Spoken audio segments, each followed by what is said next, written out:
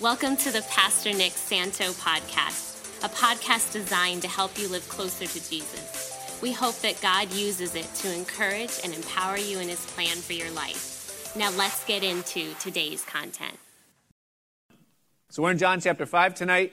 I received numerous messages throughout the week from people that really appreciated the Dawn Wall documentary that I mentioned in last week's study. You know, people said, great documentary, that was awesome, we were glued the whole time. You know, got one message about someone who really liked the message last week, that was the thing. And so I'm glad you appreciated the documentary. I hope the message was useful to you in the thing.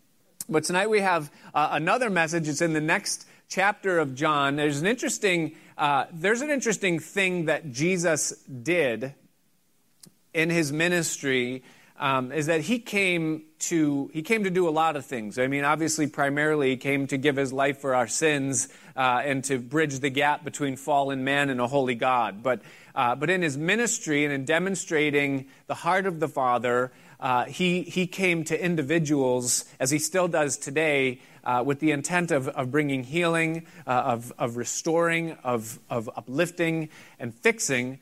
But in the process of that, he had to, as any physician or healer or helper would, he had to expose the wound.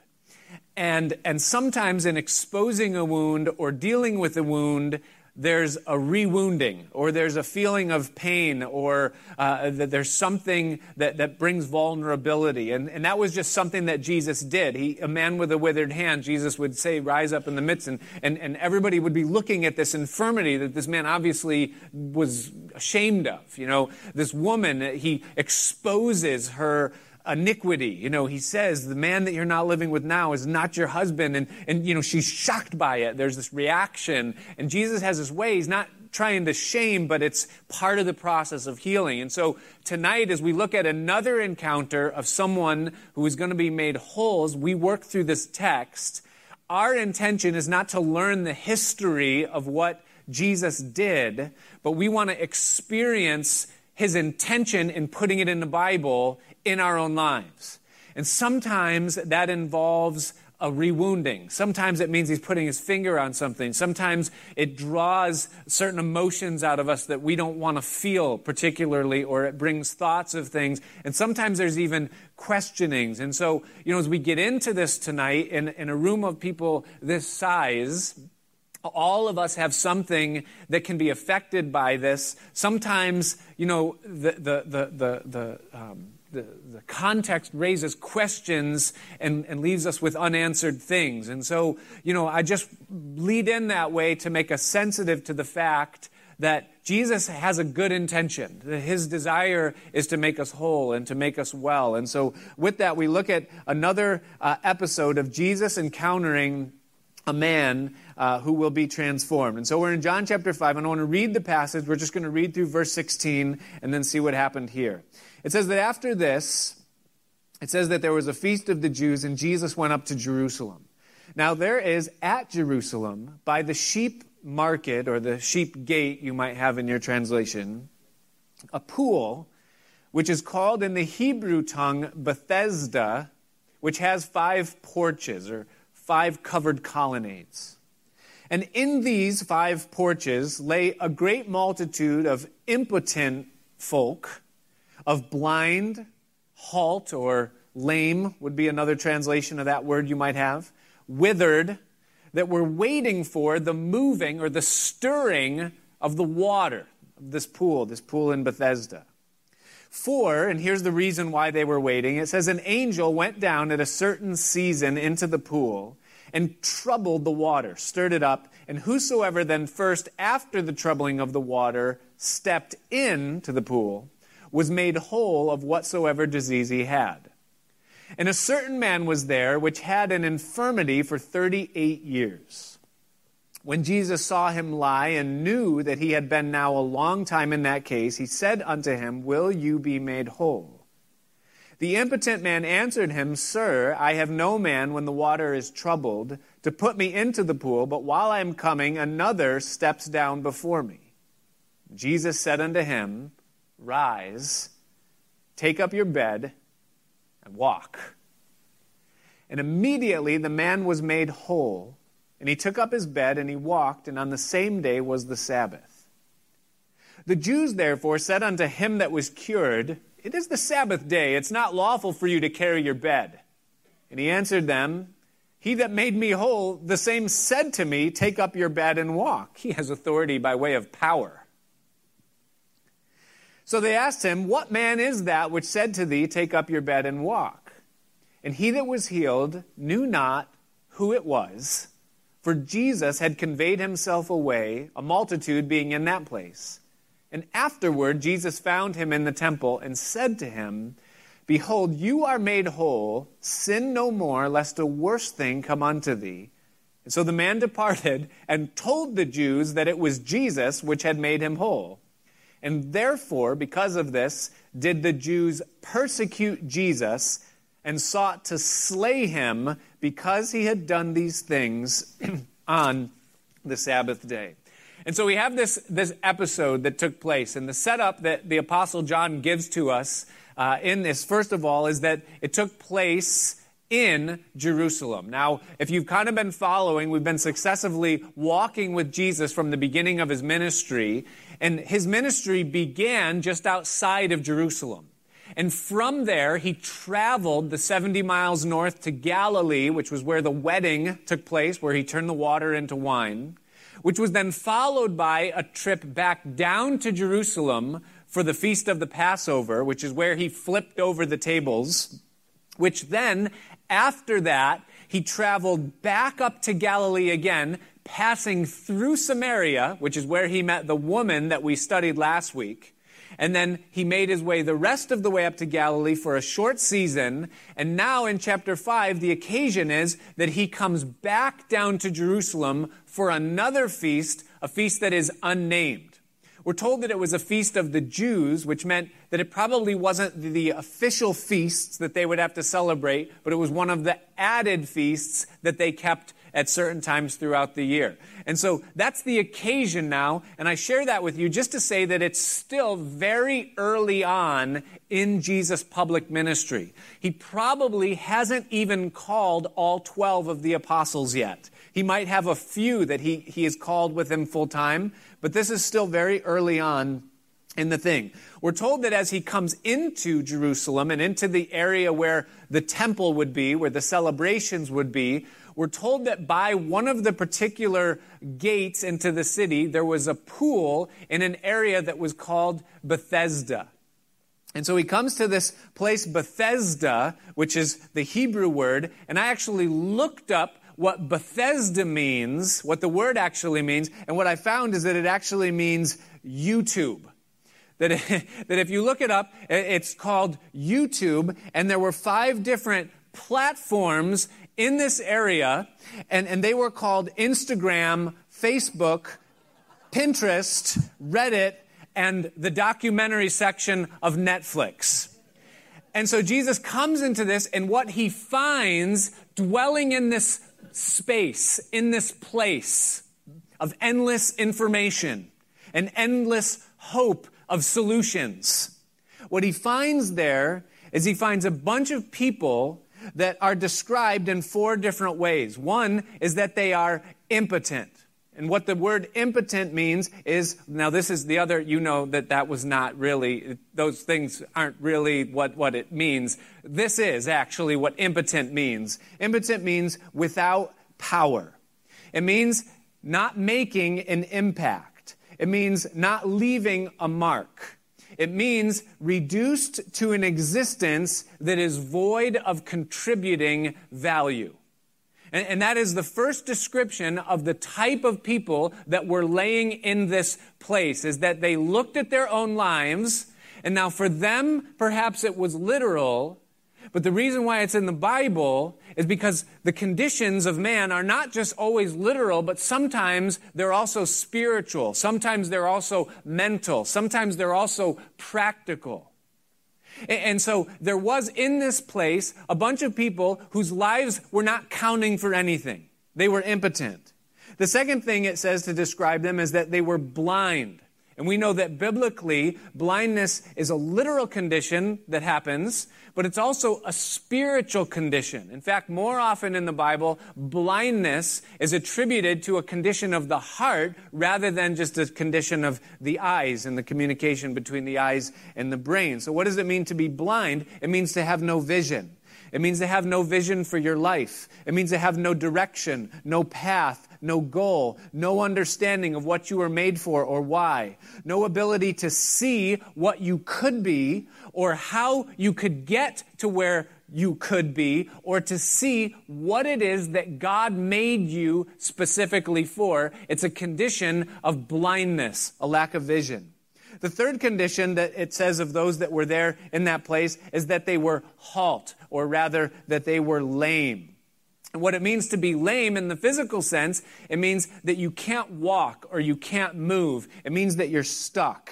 It means that you have no strength. It means you have no energy. It means that you have no drive. You have no ambition, no motivation.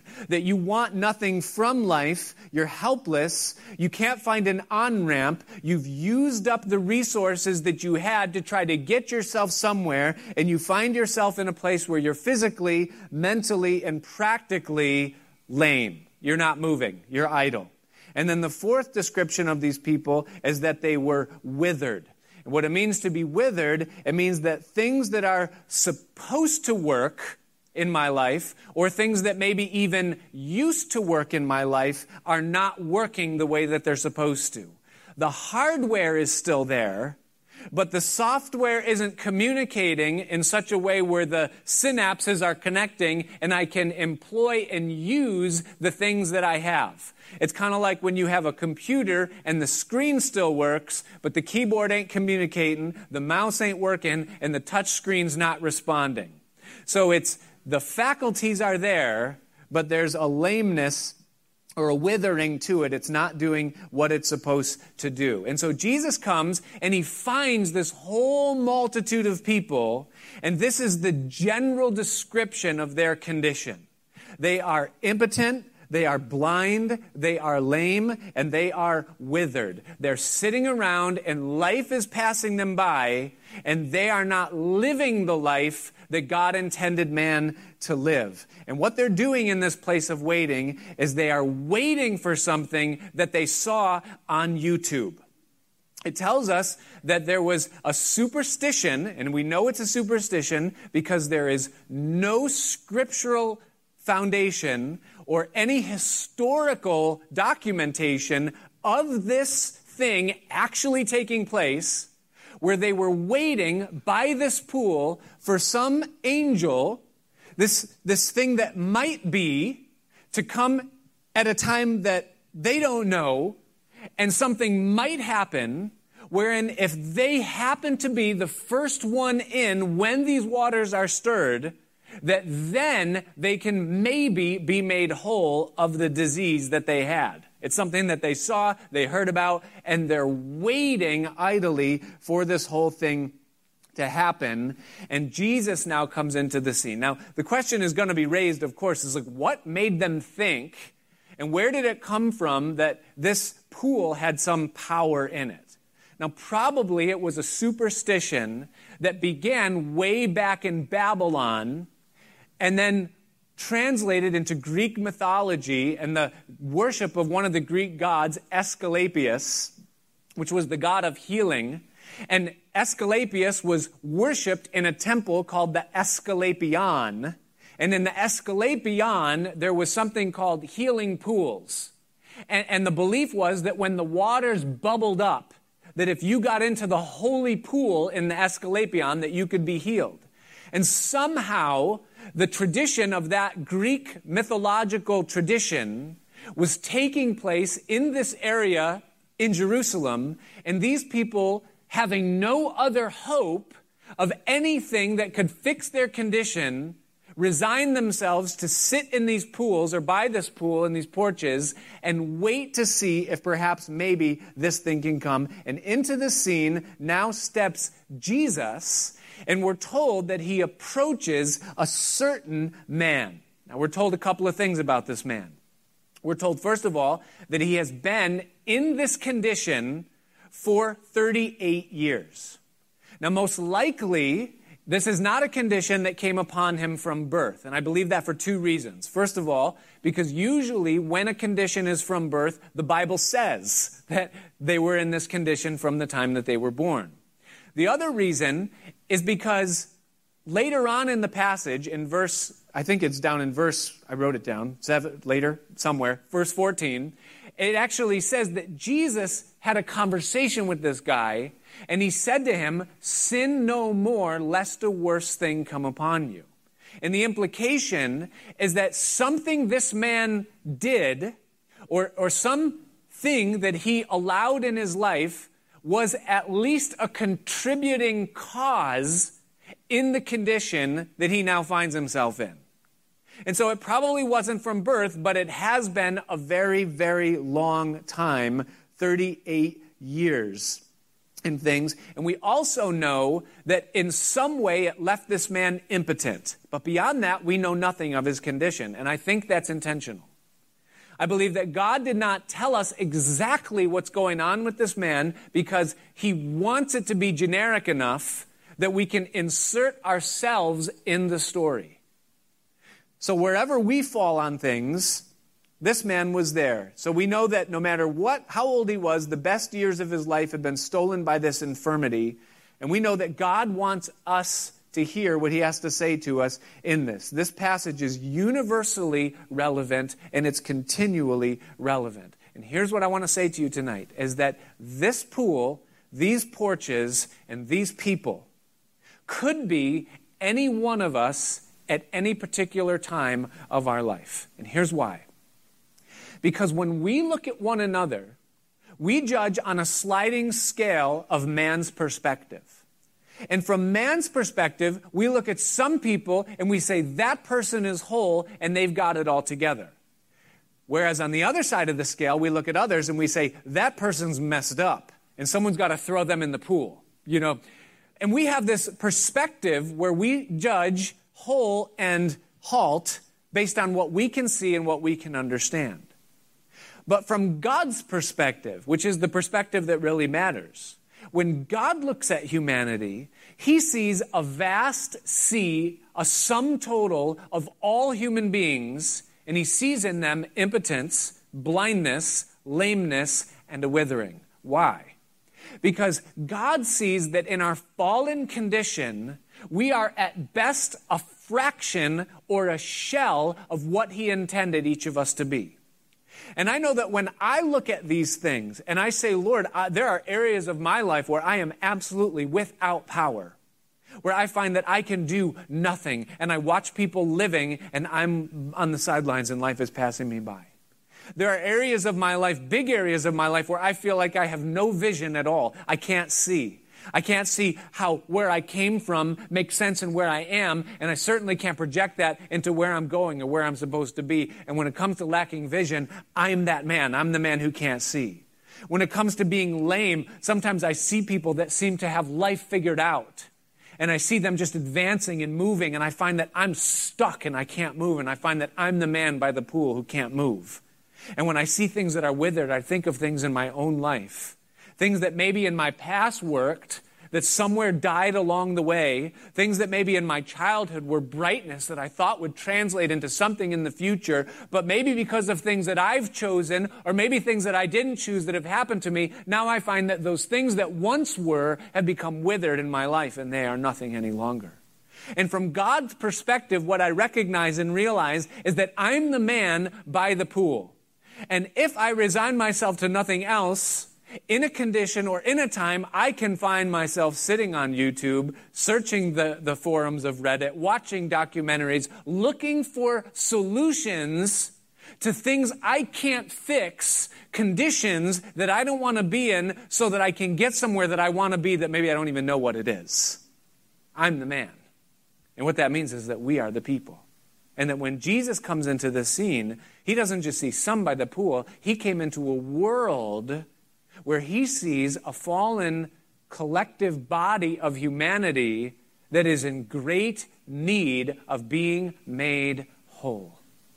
He sees impotent, he sees blind, he sees halt, and he sees withered. What's the counterpart in today's world of these people that were there at the pool? I talk to a lot of people, and you do too. This is just conversations that we have in everyday life. But people that feel like they're living in a constant state of weakness. You ever hear about how when you go to a third world country, they have like power in their homes, you know, and in electricity in their houses? Maybe. You know, like some days it's on and other days it's not on. And some days it's on for a couple hours and they have to get everything done for the couple hours that it's on. And I talk to a lot of people that's what they feel like in their they wake up in the morning and they wonder, I wonder if the power is going to be on today. I wonder if I'm going to have enough energy to make it from the time I get up until I get all the way to bed. I wonder if I'm going to have the mental capacity or the social capacity to do the things that are going to be expected of me or people are going to ask me for. And people live in this constant state of weakness. I talk to people that feel like they have no vision for their life, feel like they have no energy, not enough to do what they need to, that they don't have drive, that they have no goals, there's no ambition, they've lost their hunger, and they've lost their fight. And I talk to people constantly that feel like their lives are withered. They lack the faculties to be productive, or they've lost them, or they've fallen asleep, or they've missed the bus on an opportunity or a dream, and they're past the point of finding God's purpose and God's place for them, and they're resigned to wait out their time to live an unproductive life, kind of like the children of Israel who wandered in the wilderness for 40 years. And I talk to people like that every single day. And sometimes I talk to the man in the mirror, and I hear that every single day. There's other people in our world today that the infirmity is actually physical. I talk to people that experience a consistent feeling of brain fog, chronic inflammation and pain, strange physical symptoms that are nebulous, undiagnosable, and they've been to doctors and specialists and naturopaths and everything else, left to search it out on their own and try to figure out what's going on, and they just have a general feel that they're not whole. I talk to people that feel stuck in some way, in some invisible prison that they can't seem to shake themselves from. Well, here's what the passage says about a man in such a condition who has an encounter now with Jesus, who came into the world to make whole what is broken. It says, first of all, in the passage, that he was a certain man, and I hope you didn't pass that over. Because what that means is that when Jesus came, he didn't just see a multitude of people, but he saw individuals. And the reason why he encountered just the one and not the collective whole is because he wanted you and I to understand that when he looks at even a room like this, he doesn't see a number of people that are here. He sees individuals, and he knows individual lives, and he sees individual places. The Bible says that we are living stones. That God has, in a sense, taken us, and what he is doing is he is shaping us and forming us of unique materials that only he knows to fit into a particular place for a particular reason in what he calls his temple, his dwelling place where he lives. Now, what that means, the fact that we are living stones, it means that God has a specific intention for every one of our lives. He has something that he wants us to be like. That's why he gave us the personality that he gave us. He gave us a particular color or a particular composure, something that we're made up of, that reflects and refracts light that comes off of other stones in certain ways. And what that means is that he not only shapes us individually, but he also places us individually in where we end up in life, intentionally knowing that that's where we fit. But what happens is because we don't know him, and because we don't allow him to do his work in our lives, and we don't yield to him to place us where we're to be, then we take advice from other people, and we lean on our own intuition, and we make decisions for ourselves. And what that means is that we end up in a place and in a shape that God never intended for us, and thus we feel lost. We feel like we're in the wrong place constantly because we never ask, we never come to him. But Jesus sees the individual. He sees us, and he knows us, and he wants to do something in our life individually. The second thing we're told is that Jesus saw the man, and he knew that he had been in that condition for a long time. Now, that's interesting to me when it says that Jesus knew that the man was in that condition for a long time, because you almost think that's a given, right? Well, Jesus is Jesus, and Jesus knows everything. He's God, and so he just knows. But not really. Not in his earthly ministry. He subjected himself to the limitations of humanity. In Mark chapter 9, verse 21, it won't go up on the screen, but you can write it down and look it up later. There was another encounter that Jesus had where there was a child that was demon-possessed, that couldn't talk, but that would foam at the mouth and continually throw themselves in a fire. And Jesus was summoned to come and help these parents raise... Now, maybe you're a parent, you can relate to that. You have children that are kind of similar, I don't know what they're going to do next. And so the parents call on Jesus, could you come and help? And in Mark chapter 9, verse 21, Jesus comes, Jesus sees, and Jesus asks. And he says, how long has this condition been in his life? He didn't know. He needed to be told. But in this instance, Jesus sees the man, and Jesus knew. Now, that means that when Jesus looked at this man, and he saw where he was sitting, and he saw the demeanor on his face, he saw past what was going on the surface, and he could see some things that were going on underneath. He could see that this man was carrying secret shame inside, feeling like his life was wasted. He could see the long, extended pain that this man was feeling, watching other people get their healing or have their breakthrough or move forward in life when he felt himself was left behind.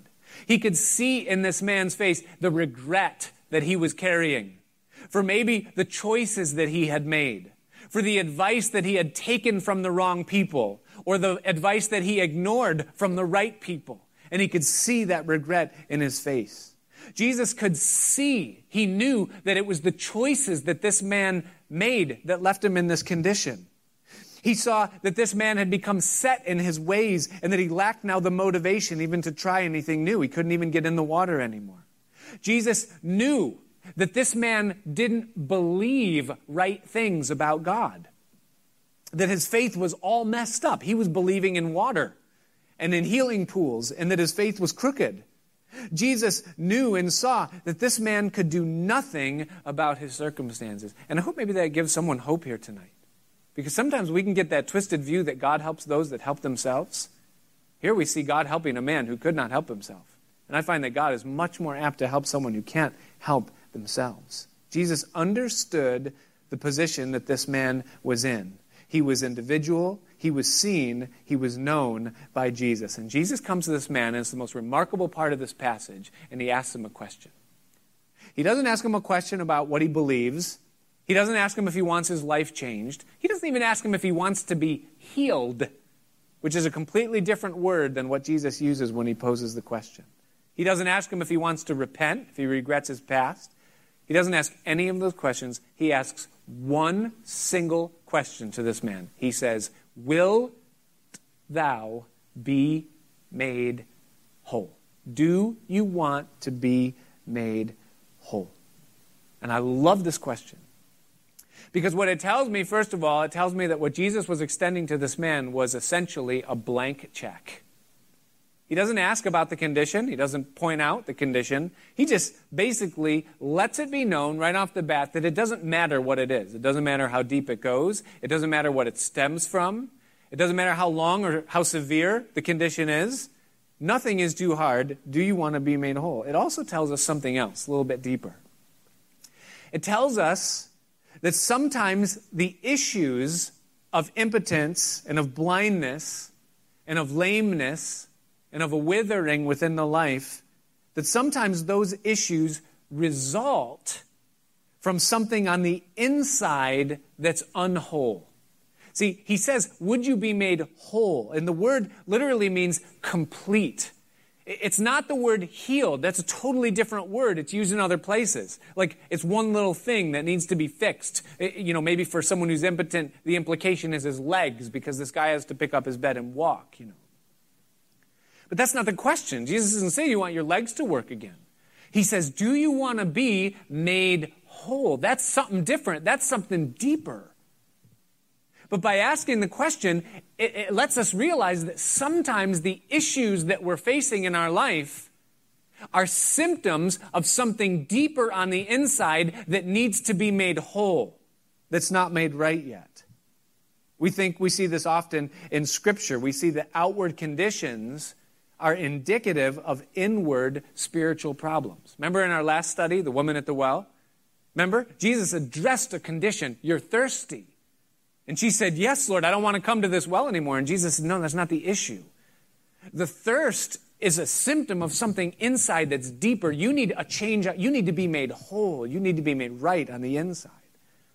Later on in John's gospel, he's going to talk to another group of people that were fed. And he's going to say, listen, you're not here because you saw a miracle. You're here because you ate the loaves and you were filled. There was a hunger that was satisfied at a deeper level. See, sometimes conditions, symptoms, are an indication of something deeper on the inside that needs to be made whole, that needs to be fixed.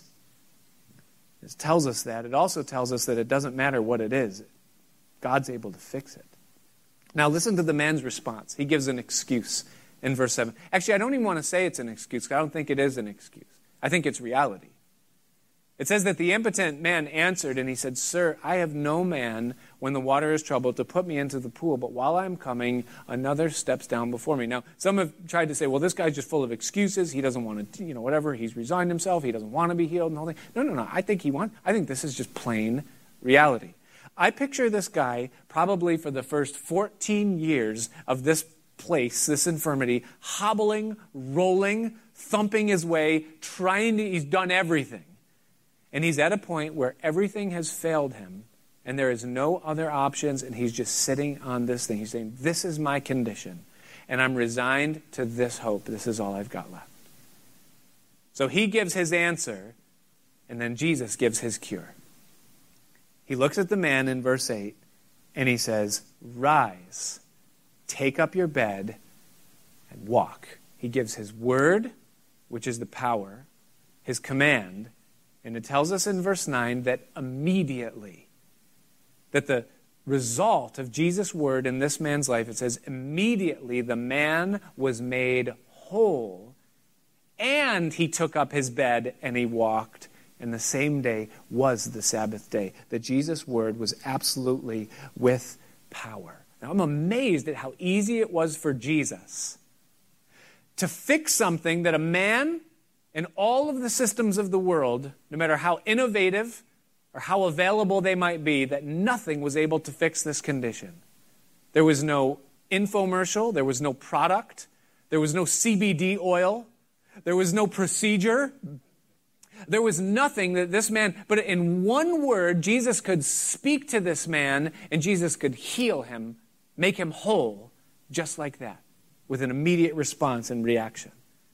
Now, I read that, and I'm amazed with Jesus, but it doesn't give me much hope. Because it makes me ask the question that if you went out of your way to emphasize the ease in which you can do all things, if you truly are, as you say, the God of all flesh, that nothing is too hard for you, that you speak and things respond, and it can happen this quickly, where in just one word, one encounter at one moment, then why am I still in the condition that I'm in? Why am I still weak? Why am I still lame? Why do I still lack vision? Why haven't you done the thing that I've been asking and seeking you for so long? And Lord, if it's so easy for you, then why does it feel like I have to jump through so many hoops? Sometimes I feel like unless I pray the right combination of words, that God won't hear me. Unless maybe I've built up my spiritual resume to a certain point where I can maybe think that I deserve it enough to stir up the faith for me to believe it. Why does it seem so hard? Why does it take so long? I want to give you 3 reasons suggested to us in the text. that answer that question, because it's a question that all of us have. Or maybe you're not like me. Why does it take so long? Why is it so elusive? Why was it just one? Why didn't he heal the multitude of them? Well, here's the answers. Number one is because this man encountered Jesus, and the rest of them didn't. This man encountered Christ. Now, listen, I want you to understand something. That the fact that Jesus only healed this one guy and not the whole bunch of them that were sitting there, it does not speak to the exclusivity of the man. Jesus chose this one, and he's the fortunate one of all the rest. Jesus had one healing to give out that day, and this man got it. We know that's not true because there are other places in the Gospels where it says that multitudes of sick, blind, lame people were brought to Jesus, and in one evening he would heal them all, that every one of them would be made whole. So it isn't the exclusivity of this one man. It speaks not of that, but rather it speaks to, listen, this is important, it speaks to the exclusivity of the solution. The solution to every condition is one thing: Jesus. He's the solution. And this man, having an encounter with Jesus, points to the fact that Jesus is the answer. It's part of the reason why Jesus told him to pick up his mat or pick up his bed. So you might think, well, Jesus would just tell him to leave it there. He doesn't need it anymore. Wait, leave it for the next guy. But part of it is that by carrying his mat, it would inspire hope and point to the solution. See, it was a testimony for him. How did this happen in your life? I encountered Jesus. Jesus did it.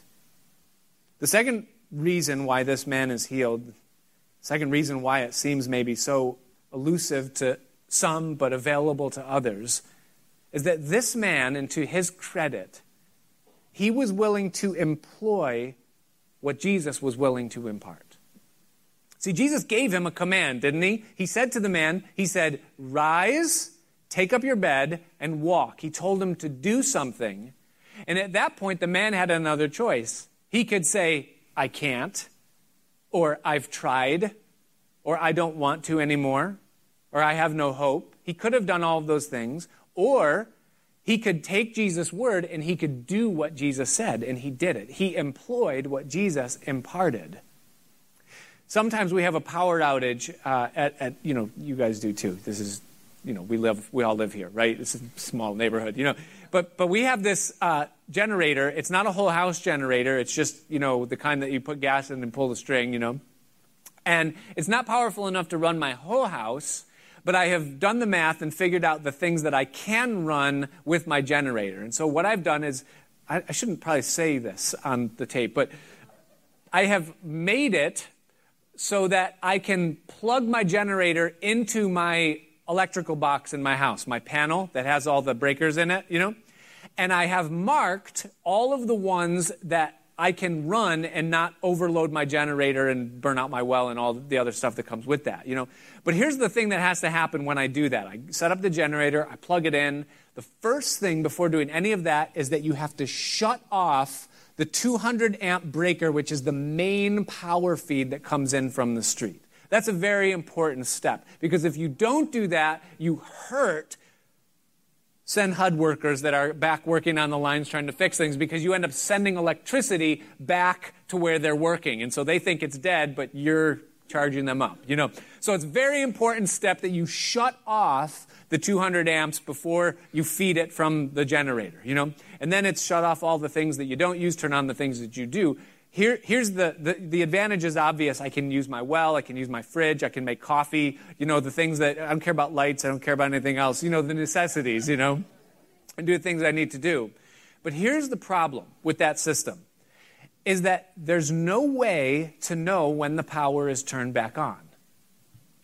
See, because I've got a generator, there's a power system that's not the main source, it's a good enough power system.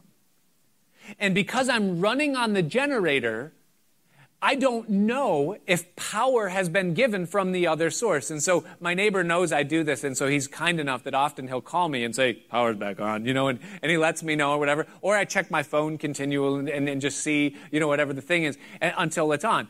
But here's how that illustration kind of translates into our life. God is and wants to be the power source, the thing that makes us complete and that makes us whole. He wants to do something in our life that's continually changing our condition. He wants to be our healer. He wants to be our shaper. He wants to be our sustainer. He wants to be our joy in the life that's in us, the abundance that he promises. He wants to be all of those things. What happens is that we are unfamiliar with that power, and so we get used to running on the generated power that we can stir up for ourselves. And so we run in our own strength, we run in our own wisdom, we lean on our own understanding, we use the limited resources that we have at our disposal, and we never know if the power is back on or if it's working because we're so used to doing things our way. We're used to figuring out the problems ourselves and solving the problems ourselves. And so we never know if even the power is turned back on. But what Jesus says to this man at this point is he says, I'm turning on the power. And now you have the ability to rise up and walk. And this man has the faith to be able to believe what Jesus says and then to try and see if the power is there. Now, how does that apply to you and I? Jesus is continually doing a work within us. At the moment of our salvation, we put our faith in him. And then what he does is he calls us to appropriate it. He calls us to lay hold of what he's provided and to walk in the power that he says that we have. And that means that we shut off the generator and that we stop leaning on our own understanding and we begin to walk in what he has given to us. Do you know that in all the history of planet Earth, as long as there has been Earth and as long as there has been man, there has not been one instance, not one ever, where God has made a chair. I'm talking about, a stool, a seat, a chair, or a table. What God has done is God has made trees, and he's given us the creative capacity and the vision and the ability to employ the things at our disposal to take a tree and turn it into a chair. And the error that we so often make is that we are constantly saying, God, I need a chair. I need a chair, God. Give me a chair. God, if you give me a table, God, give me a table. God, I need a job.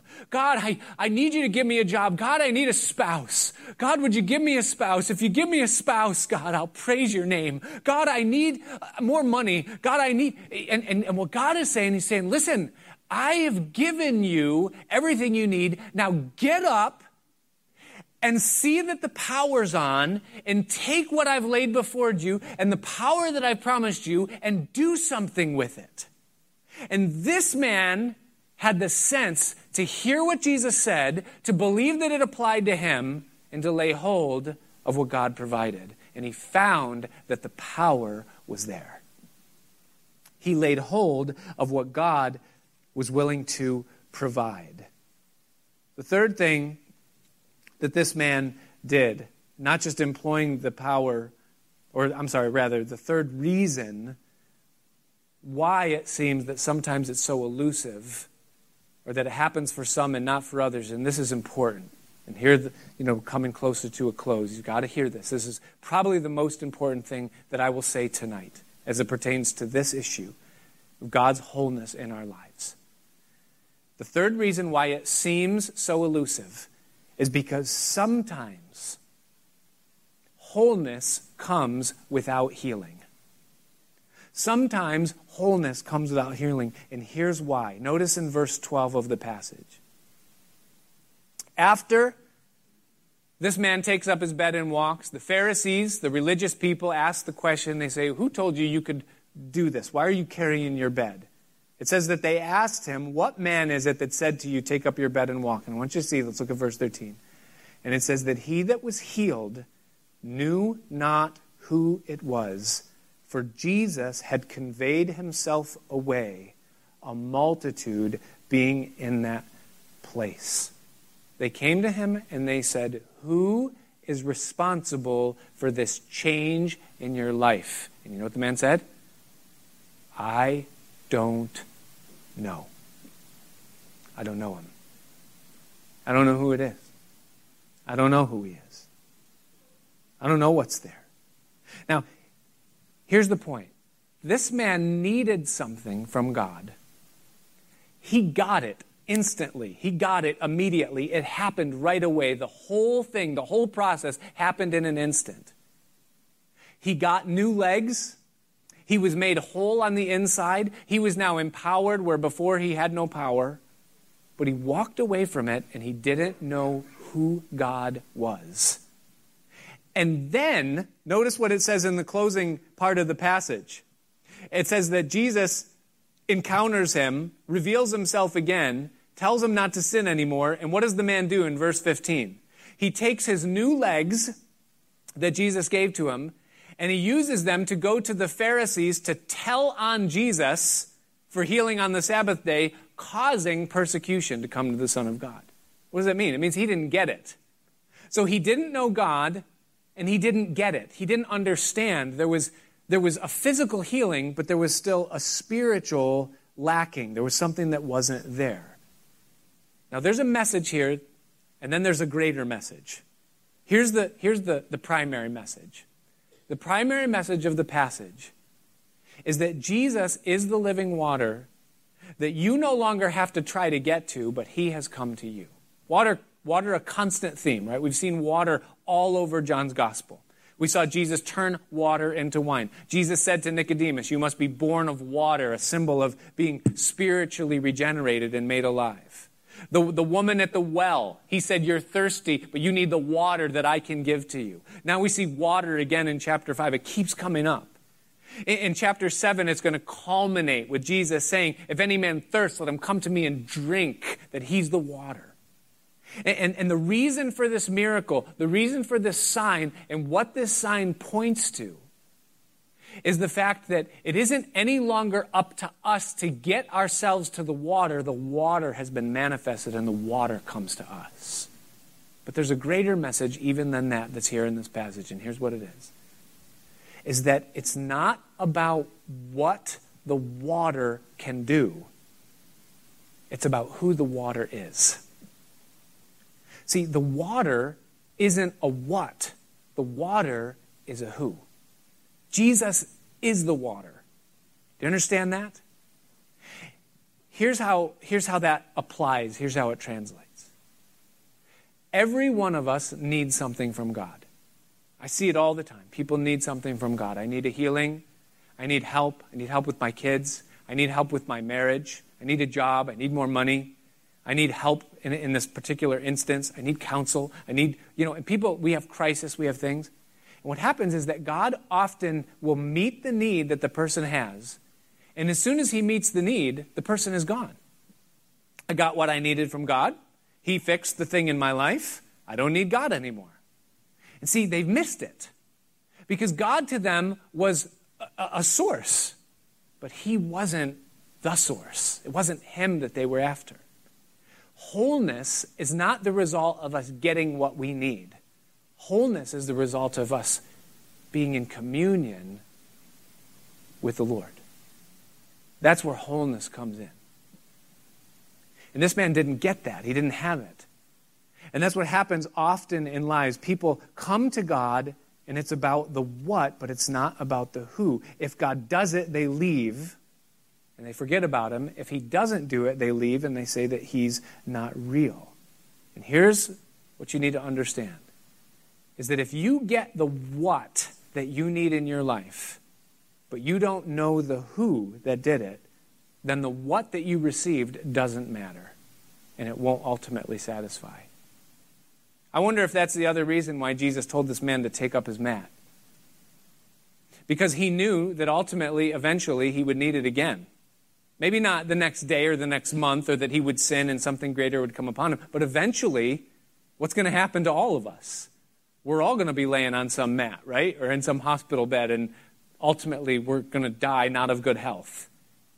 See, eventually everything falls apart. But the only thing that remains is, do we really know him? Do we really know God? Healing doesn't satisfy no matter what. Life is not about what we get from God. It's about what we have in God, or who we have in God. What did John say? John chapter 1, verse 4. He said, in him was life, and that life was the light of men. And the joy of life is knowing God. It's not in what God does for us. 1 John chapter 1, verses 3 and 4. John says, he says, that which we have heard or seen and heard we declare to you, that you also may have fellowship with us. And truly our fellowship is with the Father and with his Son, Jesus Christ. And these things we write to you, that your joy may be full. Listen, the joy of our life is not in what we get from God, it's in what we have in him, in his person. And the reason I know that this is true, that the water is Jesus, and that the healing isn't what we really need, the help isn't really what we need, it's him that we really... You know how I know that? Is because whoever in the Bible gets that, whoever knows Jesus, they don't care if the healing comes. It doesn't matter to them any longer. You know, I think of the Apostle Paul. I think of the thorn that he spoke of in his flesh. He says it this way in 2 Corinthians chapter 12, verse 8. Paul says this, he says, for this thing, this thorn in my flesh, this problem that I had in my life, this plaguing issue that I needed help with, he said, I besought the Lord 3 times that it might depart from me. And he said to me, my grace is sufficient for you, for my strength is made perfect in weakness. And so Paul said, most gladly, therefore, I would rather glory in my infirmities, that the power of Christ may rest upon me.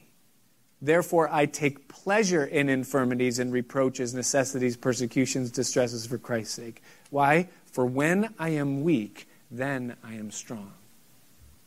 And whether it's Paul's thorn or Jacob's limp, his thigh that was taken out of socket, or whether it was Daniel's lion's den, or Shadrach and the 3 boys, and that fire that they were in, where they said, even if he doesn't deliver us from the fire, we're not going to bow down to your other God. We have enough of something going on between us and him that a little bit of burning on my skin is not going to help. Whether it was Abraham's fear, sometimes to be made whole doesn't necessarily mean that I get healed. Maybe sometimes the condition that I'm in is necessary in order to keep me drawing close to him. Maybe he's allowing the infirmity or the weakness or the tendency or the addiction and the craving and the fight or the tension. Maybe he's allowing that because it puts me in a place where I'm dependent on him, and it's not about me being able to do it in my strength, but rather it's about him being what I can't be, him doing what I can't do. And Paul would say, I would most rather gladly rejoice in those infirmities, because when I'm weak, then I'm strong. He would say to the Corinthians in 1 Corinthians chapter 1, he would say that I came to you in weakness and in fear and in much trembling. And my speech and my preaching was not with enticing words of man's wisdom, but in demonstration of the Spirit and power, so that your faith would not stand in the wisdom of men, but in the power of God. And see what a greater treasure it is to have Jesus and to have wholeness on the inside. And you know what happens when he makes you whole on the inside? Is that he gives you this silent witness in your spirit, in the deepest part of you, that he's working in your life in spite of the thing that you need. And that he's working on the thing in your life that you're praying to him to help with. And that he's working through the issue in your life that you're putting before him to heal and fix. And because of that, you have a joy in spite of your circumstances and in spite of the fact that it hasn't been fixed yet. And that's what it means to be made whole. And see, Jesus wants to make us whole, and in the process, he wants us to know him. And he knows how to do it. And so we're here tonight. The encounter has happened. The question has been asked, do you want to be made whole? The answer, it's implied, is not going to be found anywhere in the kingdoms of men. And are you willing, am I willing to employ what Jesus willingly imparted? Well, what is that? What does that mean for you and me to employ what he imparted? It begins with trust. It's received by surrender. Say, God, I give up trying my own ways, my own devices, my own things.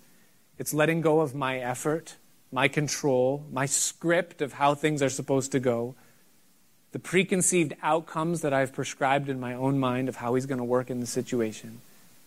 And it's saying, God, my life is in your hand, and I'm letting go of it all. I'm letting go of conditions. And God, I want to be made completely whole. And so I ask tonight, here in this place, in the presence of a Savior that makes all things new and does all things well, will you hear the voice of the Savior maybe even now say to you, rise? Maybe you're here tonight and you have something and you say, Lord, I'm ready to surrender. I'm willing to surrender. I want you to have it all. Would you, maybe in courageous faith even now, just rise to your feet? Say, Lord, I need to be made whole. This issue that I have in my life, this thing that I've been waiting on, this pain that I've been carrying, searching endlessly, waiting endlessly. I surrender the timing, the issues, how healing might or might not be manifested. If the outcome happens favorably or not favorably, I surrender it all to you. Only, Lord, in my heart, I want to be made whole. I want to be whole.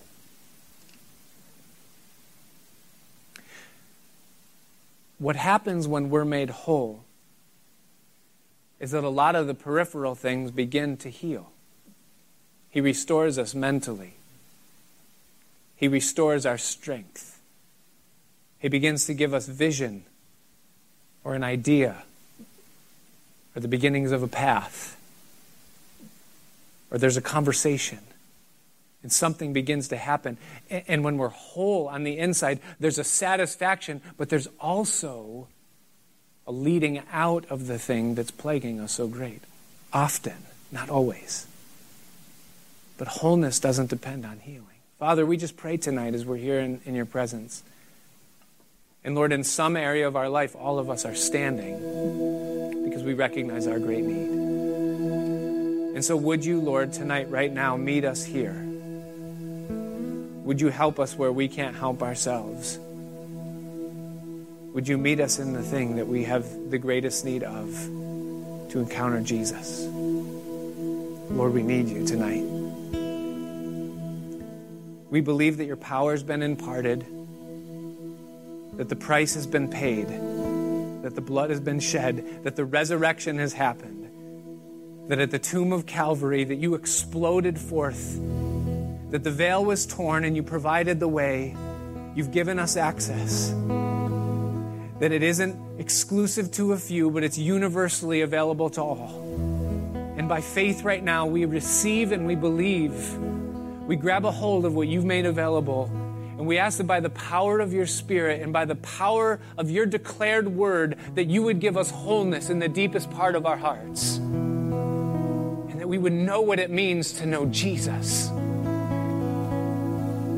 And that resurrection would happen on the inside. And that renewal would work its way out.